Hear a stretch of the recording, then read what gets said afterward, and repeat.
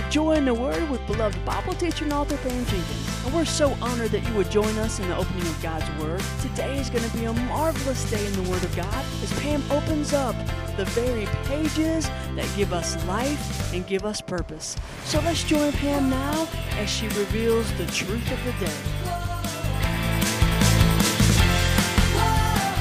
What we have been doing, what God has allowed us to do, is we have been tracing or chasing, I should say, the fire of God.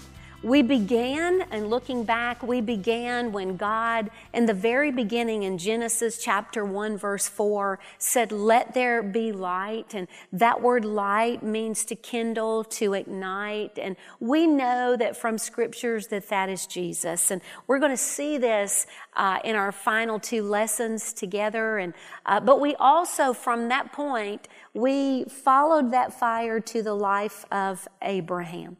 And we saw where God came down, and we understood that that fire, it represents the presence of God. And the presence of God entered into a covenant, a solemn binding agreement. We saw that together in our lesson time with a man by the name of Abraham. And in Abraham, all the families of the earth would be blessed. So we know that that fire bears witness of a covenant that's been made between God and man.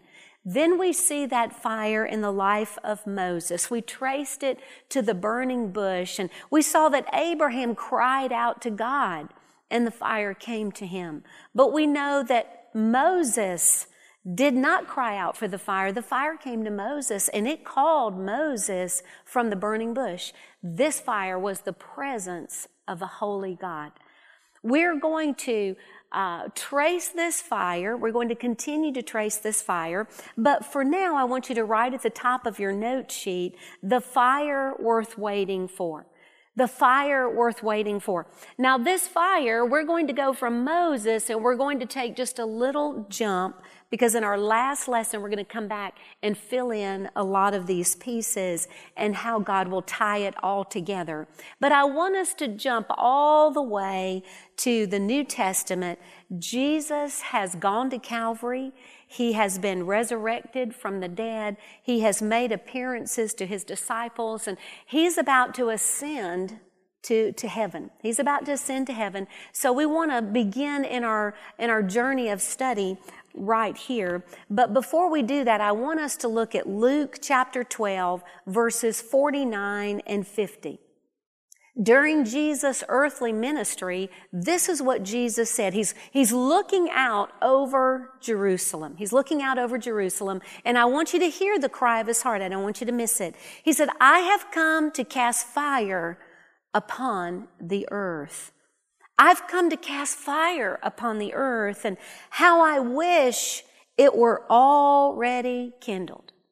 How I wish it had already been ignited. Now, he's not talking about judgment here. He's talking about the coming of the Holy Spirit, the coming of the presence of God, this fire from heaven.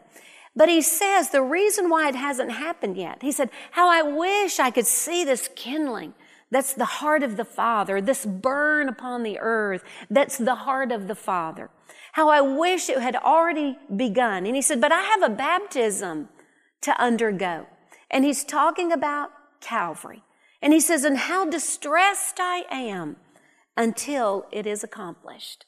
How distressed I am until it is accomplished, because this baptism of Jesus going to Calvary, dying for the sins of all mankind, your sin and my sin, this would allow the presence of God to come upon the earth, not in the form of this smoking oven, this torch that we saw with Abraham, not coming down to a burning bush, but in another way, in a way that would stay here permanently until the end of time. So Jesus is speaking about this fire coming, God's presence. So with that understanding, I want you to write down point number one. Point number one. Before we move, before we make a move, we wait. Before we make a move, we wait. When Jesus said, how I wish it had already been kindled, when he looks out over Jerusalem, that means I wish it had already been lit. Kindle means to be lit there, to be set on fire. And so Jesus tells his disciples in Acts chapter 2, verse 4, he says, gathering them together, he commanded them, don't leave Jerusalem. This is before he ascends to heaven. He said, don't leave Jerusalem, but wait for what the Father has promised, which he has said you heard of from me. Jesus had already taught his disciples that they were to wait for the coming of the Holy Spirit, the coming of the fire. The word wait here, I want you to write down the meaning of the word wait. Wait, when Jesus said, I want you to wait, I'm commanding you to wait until what's been promised, to what the Father has promised takes place, until you receive it. So this waiting here means to stay around. Stay around. It involves a waiting with intention. With intention. It's a waiting because something needs to take place before you can move on. So it gives us the meaning when Jesus tells his disciples, I want you to wait for what God promised to give you. He's saying it's an intentional waiting. It's an intentional waiting. It has a purpose. You wait with intention. Now, how many of us can say, I love it when God tells me to wait? I don't think any of us like to wait. I can be one of the most impatient people. I know that shocks you, but I can be one of the most impatient people. I don't have a lot of patience. I don't like to stand in line. I don't like to take the time to read directions, or a recipe if I'm cooking. I just like to get in there and do it. So I'm not a very patient person. And my idea of getting patience is asking God, give me patience, but give it to me right now. I don't like to wait. And so Jesus is telling his disciples, I want you to wait. But when God has us in a waiting pattern, it's always with an intention. It's an intentional waiting. There's a higher purpose. There's something that needs to take place in our life personally or in the situation at hand. God's telling us, Jesus was telling his disciples when we're waiting, there's an intention behind it. There's something that has to take place before you can move forward. Now, if you think about it, the disciples had seen a lot of stuff. They had given up everything to follow Jesus. They left their jobs. They left their families. They left their homes. Listen, they lost their reputation. Some people, I'm sure, thought they had absolutely lost their mind, gone mad, following this, quote, madman as many saw Jesus to be. They had seen Jesus work so many miracles. They'd even seen him raise the dead. One of them had been in the tomb for 4 days. They'd seen Jesus break bread and feed the multitudes with just a few loaves and a few fish. He fed thousands with plenty left over. They had seen Jesus walk on water. They had seen Jesus calm the raging storm and the raging sea when they thought that they were going under. They had seen Jesus suffer and die. They saw Jesus after he resurrected from the dead.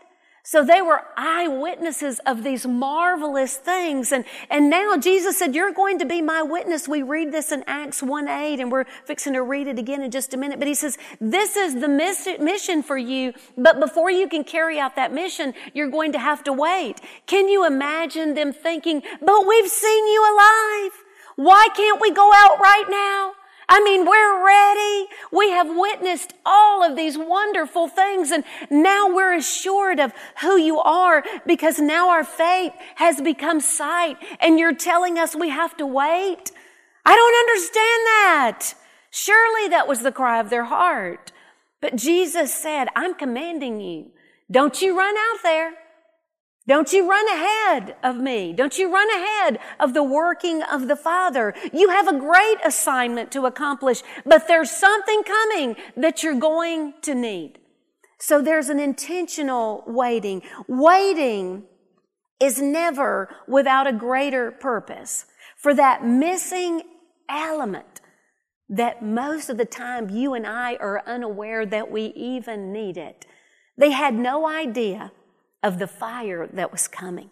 They had no idea how their lives were going to be radically changed, how their service to Jesus was going to be transformed by what was about to take place. So Jesus said the most important thing that you can do right now is not go out and be a witness of what you've seen.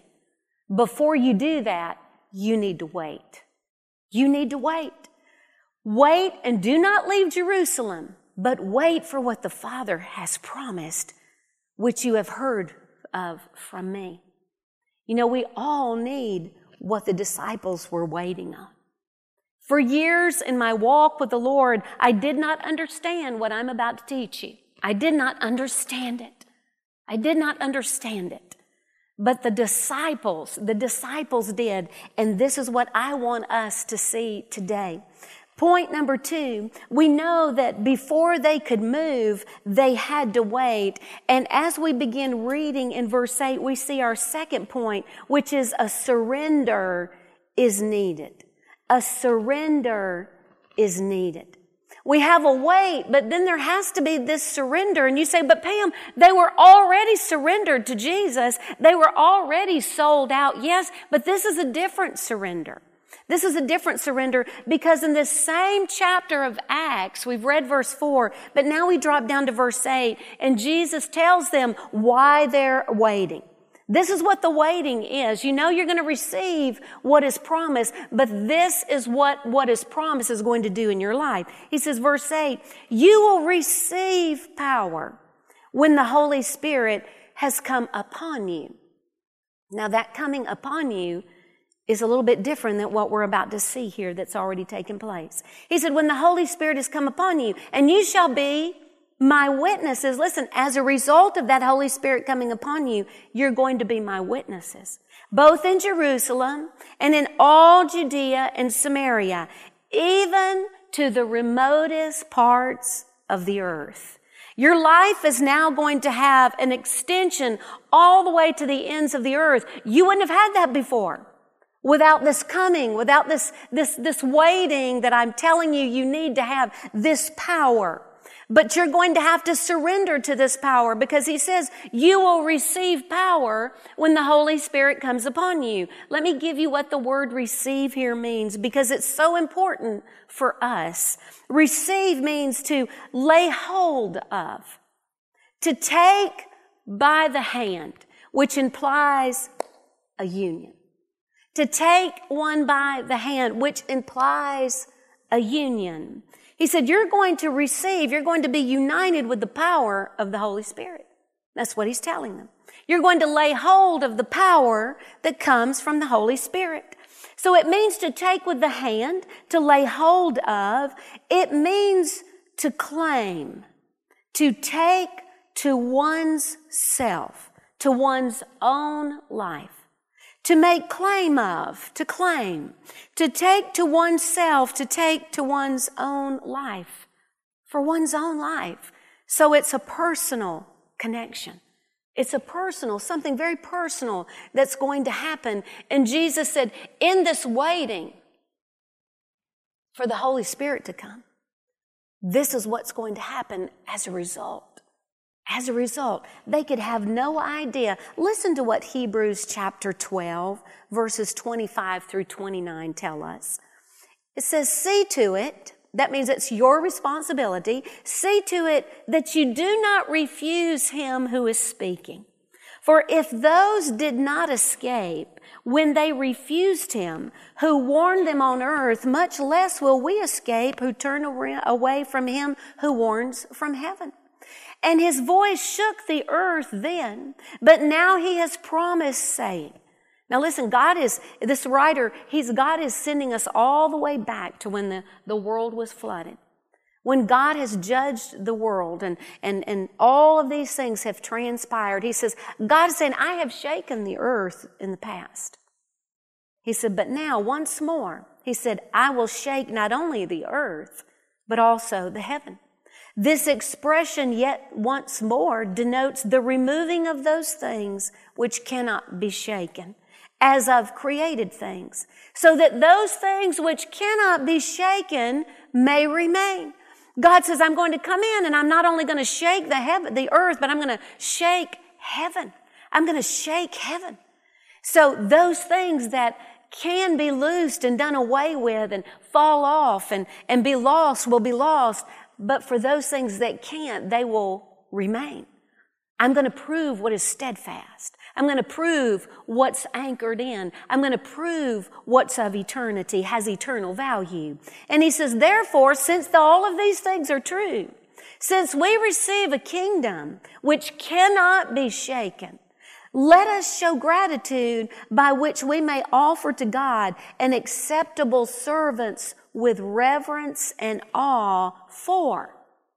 Why do we offer our service with reverence and awe? Because God, he says, verse 29, is a consuming fire. God is a consuming fire. Here's this fire again. This fire's been around a long time. This fire's been around on the earth since God spoke, let there be light, at the beginning of creation. When God ignited his universe with his presence in the giving of Jesus. So this same fire, he's now telling us, we've traced it. We've traced it and we've come over to the New Testament. He said, I want you to know that God's fire, God himself, is not only a fire, but he's a consuming fire. He's a fire that consumes. Let me give you what consuming here means. Consuming here speaks of the whole, utterly leaving nothing left that's not consumed. So when God says, I'm a consuming fire, the fire of God intends to take all of one's life, every area, nothing left to self, nothing left to lose. It's going to consume until everything, listen, that can be burned up is burned up. But that which can't will remain. That fire of God is a consuming fire. What do we know about fire, this consuming fire of God? When we study fire, this is what I know. Fire needs an igniting. Something that ignites, an igniter. Maybe if you want to start a fire, you would be the igniter because you're going to take whatever you have to start that fire. So that igniting could come through a person. So fire needs an igniter. But do you know fire also, it can be started through friction. And we don't like friction, do we?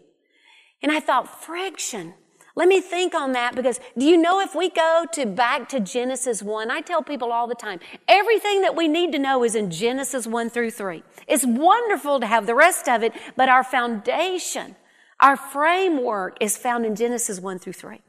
And the rest of the Bible makes sense and it keeps us on track and doctrinally. And as we're studying God's Word, if we come back and make sure it lines up with those fundamental things we learn in Genesis 1 through 3. But in the beginning, do you know what we see God doing? There's this darkness and it's empty and it's void. And God's answer was this, to that condition, was this igniting. You know, let there be light. That was his answer to that. But before that, what do we see? We see that God is moving over the surface. What do we see? We see a friction by God. We see a friction by God. And then God says, whew, and he ignites his universe. In the presence and in the face of that darkness, that igniting took place.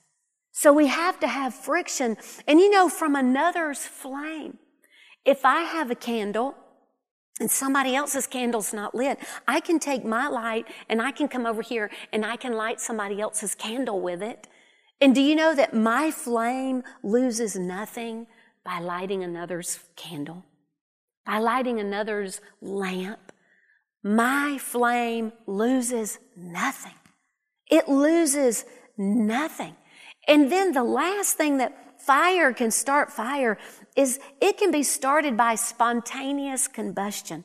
And I studied this. I thought, this is so interesting to me. Do you know, if the elements are just right, if the situation is perfect, All of it coming together. Do you know that there's this perfect scenario where fire would just on its own. Because the situation, the timing was perfect, the atmosphere was perfect, the elements that was necessary was perfect. This is what we see on the day of Pentecost from the heavens. Of course, not a physical fire, but a spiritual fire. This fire that can burn, the fire of God. Look at what God showed me in Lamentations chapter 2, verse 3. It's speaking of God's presence and his anger towards sin and unrighteousness. It said, in his fierce anger, he has cut off all the strength of Israel. He's cut off all the strength of Israel. He has drawn back his right hand from before the enemy. In other words, he removed his hand of protection off of Israel in the time that he's talking about. And it says, and he has burned in Jacob. Now, Jacob refers back to Israel because Jacob's name was changed to Israel and his 12 sons became the 12 tribes. It says he has burned in Jacob how? Like a flaming fire consuming round about. Round about. You say, Pam, that's a deep thing. It is. Especially when we lay hold that the fact of the truth that God started this himself. So Jesus is telling his disciples, I need you to wait for what's coming. I need you to wait for what the Father has promised you. And you're going to receive this power so you can be my witness. And I want us to look at John chapter 20, verse 19. Jesus has been raised from the dead. Mary Magdalene and some women come to the tomb. The tomb is empty. They run and find the disciples, listen, who are in hiding.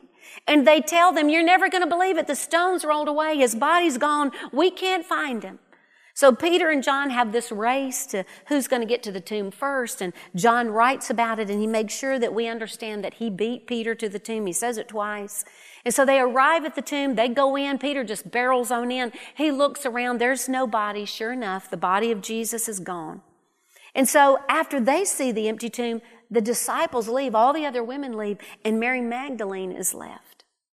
And she has that encounter with the resurrected Lord. And so she goes because Jesus sends her. You go and tell the others. So she comes announcing to the disciples in John 20 verse 18, I've seen the Lord. I mean, you didn't see him. We just went and the tomb was empty, but I have seen him. My eyes have literally seen the risen Lord. So she comes announcing this. I want you to hang with me. This is important. So verse 19, it says, when therefore it was evening on that day. Now listen, they didn't respond to her testimony. She said, you don't understand. I mean, I've really seen him. Maybe because it was the word of a woman. I don't know. But they didn't believe her. They didn't respond.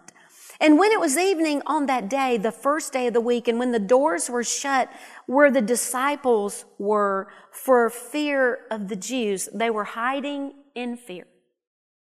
They ran back to hide when the body was missing. Now, they were already in hiding. They came out long enough and said, oh, there's nothing here to see. They go back. Now they're in hiding. A message comes to them. Jesus has been raised from the dead, and I've seen him. And they still retreat in fear, even though they belong to a resurrected Savior at this point. They don't belong to just Jesus, the teacher, Jesus, their master, Jesus, the Son of God. Now they belong to Jesus, their Lord and Savior, the resurrected Master, the resurrected Savior, the resurrected teacher, the resurrected Son of God. They now belong to the resurrected Jesus. There's a difference.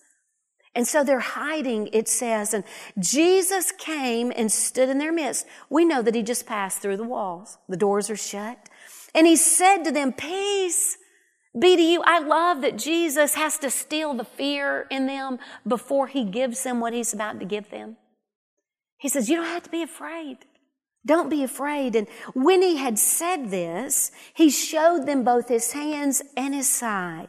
The disciples, therefore, they rejoiced when they saw the Lord. They've not only been comforted and Jesus gives them his peace, but now their sorrow has been turned to joy, all because now they belong to a resurrected Jesus. Do you see what's taking place here?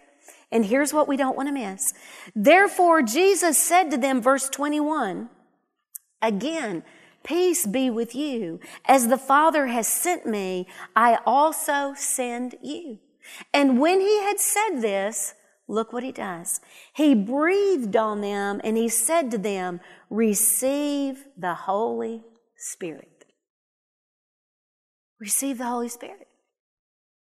He said, but Pam, they didn't receive the Holy Spirit till the day of Pentecost. No, they'd already received the Holy Spirit. Jesus breathed on them and he said, receive him. Receive the Holy Spirit. Same word that we just looked at. Take as one's own. Make claim. Make claim. Receive the Holy Spirit. So when we get over here to the day of Pentecost and Jesus says, wait for what's coming, what was he talking about? You see, they had received the Holy Spirit, but they needed an igniting of what was already within them. I would write that down if I were you. They needed an igniting of what was already within them. Because Jesus, after a period of days, we know this period of about 40 days, and then Jesus ascends, and now it's the day of Pentecost comes. And he tells them right before he ascends, you wait right here for what's coming. You wait. And so when we turn to Acts chapter 2, verses 1 through 4, this fire enters the picture again. When the day of Pentecost had come, the timing had to be perfect. They were all together in one place. And suddenly there came from heaven a noise like a violent rushing wind, and it filled the whole house where they were sitting. And there appeared to them what? Tongues of fire distributing themselves, and they rested on each one of them. Now listen, we're not going to go where most people go right here in this passage. Because if all we do is make a doctrinal issue of whether we speak in tongues or we don't speak in tongues, we've missed what the point is. We've missed the truth that's right here camped before us. It's the igniting that came from heaven. We missed the fire. There was an igniting that happened. When it says it rested on each of them, that means to make oneself at home, to land, to find a lodging place. To find a lodging place. Because you got to remember, they were going to be Jesus' messengers, his witnesses, all the way to the ends of the earth. They needed an igniting of what was already inside of them. And this was that igniting on the day of Pentecost. You say, Pam, but why was it tongues of fire? Because they're witnesses. They were going to bear testimony. It's still the igniting of heaven. It's still the igniting of heaven. The fire was looking for a lodging place. We saw it passing between the pieces of sacrifice with Abraham. We saw it in the burning bush with Moses. And now, listen, we've skipped some, and we're going to get to it in our last lesson. But now we see this fire of heaven coming down. And now it's igniting the hearts of man. We see that it's finding a lodging place within the heart of man. Number 3, an igniting is necessary. We have to have an igniting of heaven if we're going to carry out the purpose that God has for us. We receive the Holy Spirit when we get saved. I believe in you, Jesus, as the resurrected Lord, and it's heaven. Here, receive the Holy Spirit. And he comes to fill us, to dwell within us. And so we receive him at salvation. But then Jesus, heaven says, you wait. Before you get out there in ministry, before you get out there in service, you need an igniting of what is already inside of you. And if we go on to read what happens, the amazing thing is, as we continue to read, it says in verse 4, and they were all filled with the Holy Spirit. That filling, that complete engulfing and consuming fire, and began to speak with other tongues as the Spirit was giving them utterance. Now, this is a language. And if we look, all of these people had come for Pentecost, and all from different tribes, and they spoke all these different languages, and then all of a sudden, people thought they were drunk. And then people began to realize, I hear him speaking in my native tongue. He's not from where I am. I hear, and another would say, I hear my language. And then another said, I hear my language. And then Peter goes on and he gives this message. And what I want us to not miss is Peter was the only one giving the message, yet all of these people who were from different places understood the message of Peter. They understood it because this igniting had taken place. And thousands, 3,000 in one day, came to a saving knowledge of Jesus Christ. I think that we try to jump out there in ministry. We know that we're saved. We have this unction that we want to jump out and we want to show our gratitude. We want people to find Jesus like we found him, and we want to see Jesus do in the life of someone else what he's done in ours, and we have all the best intentions, and we jump out there with no fire, with no igniting. You see, because this same fire, that witness that Peter bore that day at Pentecost, when he was speaking truth, it's the same fire of covenant with Abraham. It's still upholding covenant. It's that same fire that came to Moses, that carried out the word he spoke to Moses, same fire. You see, the purpose, the mission of God's presence, the mission of that fiery presence does not change just because now it is ignited with human flesh. It doesn't change. They had a message, and listen, if the message today that we hear does not have the fire of heaven in it, it's not a message from heaven. It's got to have that igniting. It's got to have the same message. It's got to be in line of everywhere that we've seen it, and we're going to tie it all together in our last lesson, and I'm so excited about that. See, we can't miss the fire. It runs all the way through Scripture for us, all the way into the book of Revelation, all the way to the end, all the way to the very end of time. The fire is there. The fire is there. The fire was looking for this house not made with human hands. And number 4, this firepower, so to speak, was needed. The firepower was needed because we've just read they were filled with the Holy Spirit. Let me give you what the word filled here means. The word filled with the Holy Spirit, it means to furnish, to complete what is lacking. It means to furnish, to complete what is lacking. This igniting. This is what this means. It means to furnish or to complete what is lacking, to completely occupy the space. To completely occupy the space. You see, when an igniting happens in our life, this igniting from heaven, when inside of us we've believed, but now it's all of a sudden God has set us on fire to accomplish the call on our life that He's given us to do. And this fire is lit.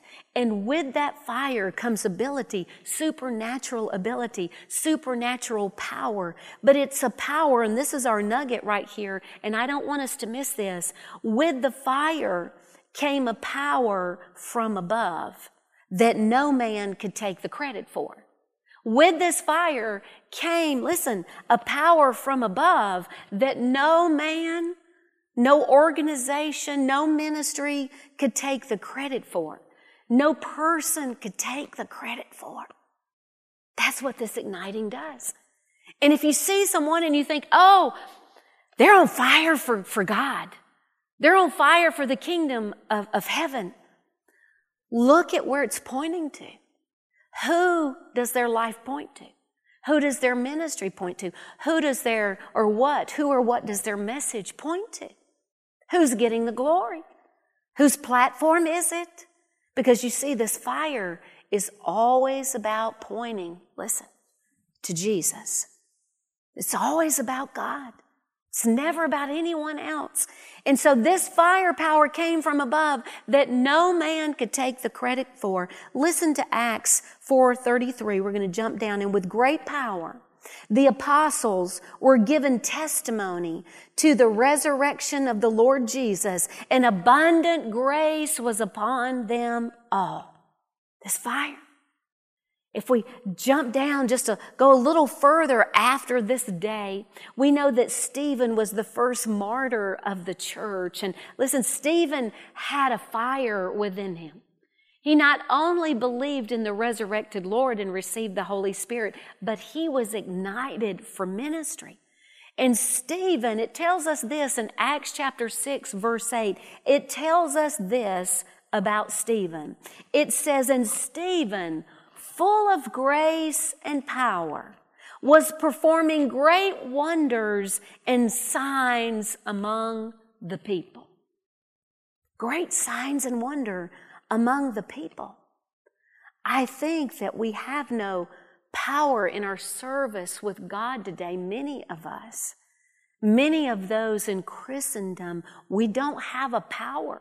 We get busy in the works and in the day-to-day duties and serving God.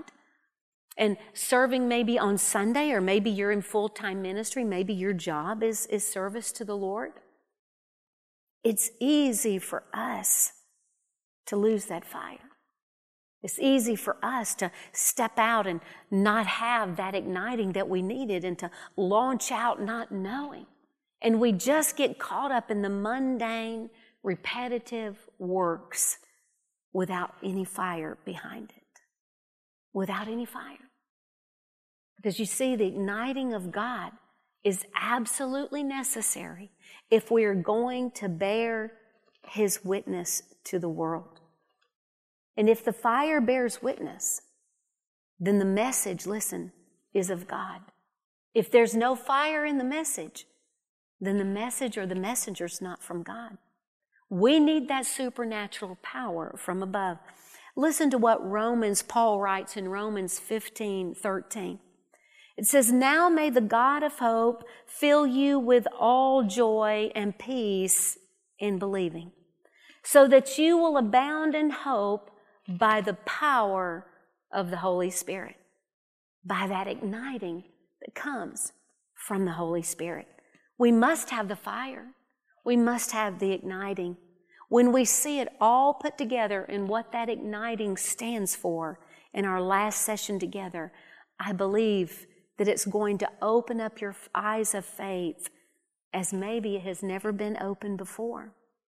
At the beginning of the 20th century, there was a group of men and women, men and women both, who were missionaries, and they became known as the one-way missionaries. One-way missionaries. And they were known as the one-way missionaries because wherever God called them to go, they would have a casket made, and they would pack all their belongings in that casket, and they would send it on. It would travel with them to the country where they were going. And they only had a one-way ticket to go because they knew that they were giving their very lives for what God had called them to do. For what God had called them to do. And many of them, men and women, they lost their lives. They lost their lives. They would go into places where other missionaries had gone and been killed by headhunters and very violent people groups who didn't want them there, and they didn't want to hear the gospel. But yet when one would die, another would say, I'm going. So they packed all their belongings into this casket. That was their suitcase. And they'd have bought a one-way ticket there because they knew, I will burn out for God in this place. My light's going to keep burning till He takes me home. And one of those missionaries was A.W. Milne. And A.W. Milne went into a place, and the missionary before him there in these islands in the South Pacific, And there was a group of headhunters where the missionary before him had gone and they had killed him. And so he knew that the possibility of me returning is very unlikely. So he packs his things in the caskets like the one-way missionaries did. And he goes and he spent almost 40 years there, gave his life, and God gave him great favor. God began to give him. It was a slow process and it was a very painful journey if you read his life story. And he paid a very dear price for his life, for his mission work there. But God had ignited something within him for eternity, and he said, I'm all in, God. I'm all in. And I can imagine as those missionaries packed each of their casket suitcases in order to do that, to buy that one-way ticket there, to pack everything in the casket. That's their I'm all in moment.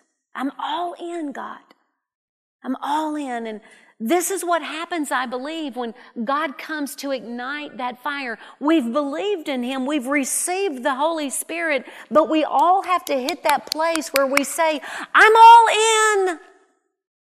There's no going back. There's no turning back because I've decided to follow Jesus. And this is what A.W. Milne did. And he goes over to these jungles where these hostile people were. And God miraculously spared his life time and time and time again until eventually he won over all of these people. And if you go there today, in this little area where he ministered, right in the middle of the town, right in the middle of their village, there's this, he's buried, and there's this statue and this engraving of his life on there, and it says, when he came, there was no light. But when he left, there was no darkness. When he came, we didn't have any light. We didn't have any fire. When he came, there was no light. But when he left, there was no darkness. You see, the fire of God, it's searching and it's looking. It's looking for those people, even though they've received the Holy Spirit and they've given their life to Jesus as accepting Him as their personal Savior, and they know that He's forgiven them of their sins, but they're not willing to wait and say, God, I want to be ignited for heaven. Set me on fire. Ignite what's already within me that happened at salvation. Set me on fire, God. He's looking for that I'm all in moment, which is what we see took place with Jesus and the disciples when He comes in and He says, receive it. Do you know they had to receive it? But Jesus said, I'm going to send now, but I want you to wait right here. They had a choice at that moment. I'm going to wait, and I'm going to wait for heaven to ignite me. Because you see, that's what God longs to do, is to ignite a fire within us so bright that it can reach not only our city where we are, but all the way to the regions beyond, all the way to the ends of the earth. That's how bright and unstoppable the fire of God is in the life of His child. I don't know if you've ever waited and asked God, ignite within me what you've already put there. Just set me on fire for you, because I'm all in. See, God's waiting for that all-in moment. He's not talking about our tithing or our church attendance or our service, our acts of service, our works, being good workers, not that. All of our mind, all of our heart, all of our soul, being all in for Him. He's looking for that all-in moment. And when He finds the soul, when He finds that soul, because Scripture tells us He roams about to and fro, He just searches to and fro all of the earth, looking for that one heart, that one soul that is completely His. So He can move in and strongly support it. Do what? Ignite it for heaven. You see, God wants to do that in your life. He wants to ignite you for heaven. We have one more lesson left, and Lord willing, we're going to stream it together, and we're going to know what this fire represents. So we'll recognize it when we see it. Amen? Let's pray and thank God for our time. Father, I thank you for the truth of your word, for the fire that burns upon the pages of Scripture. It's steady there, God. You lit it at the very beginning, and it's burning steady all the way through the pages. And it has never been extinguished, even in the darkest years of history. It has never been extinguished. And it burns still today, God. It is still with us. I pray that you would search our hearts to see if there needs to be an igniting to take place. Maybe our flame just needs to be fanned.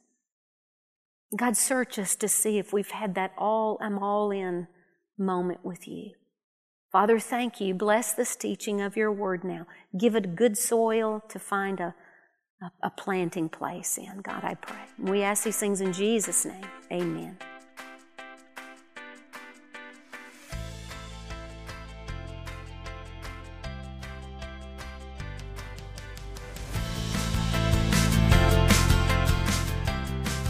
You've been listening to Joy in the Word with beloved Bible teacher and author Pam Jenkins. Here at J-Bot Ministries, we're so honored that you would join us for the reading of God's Word. We pray that today's message has been an encouragement to your soul. Join us next time for Joy in the Word with Pam Jenkins. God bless y'all.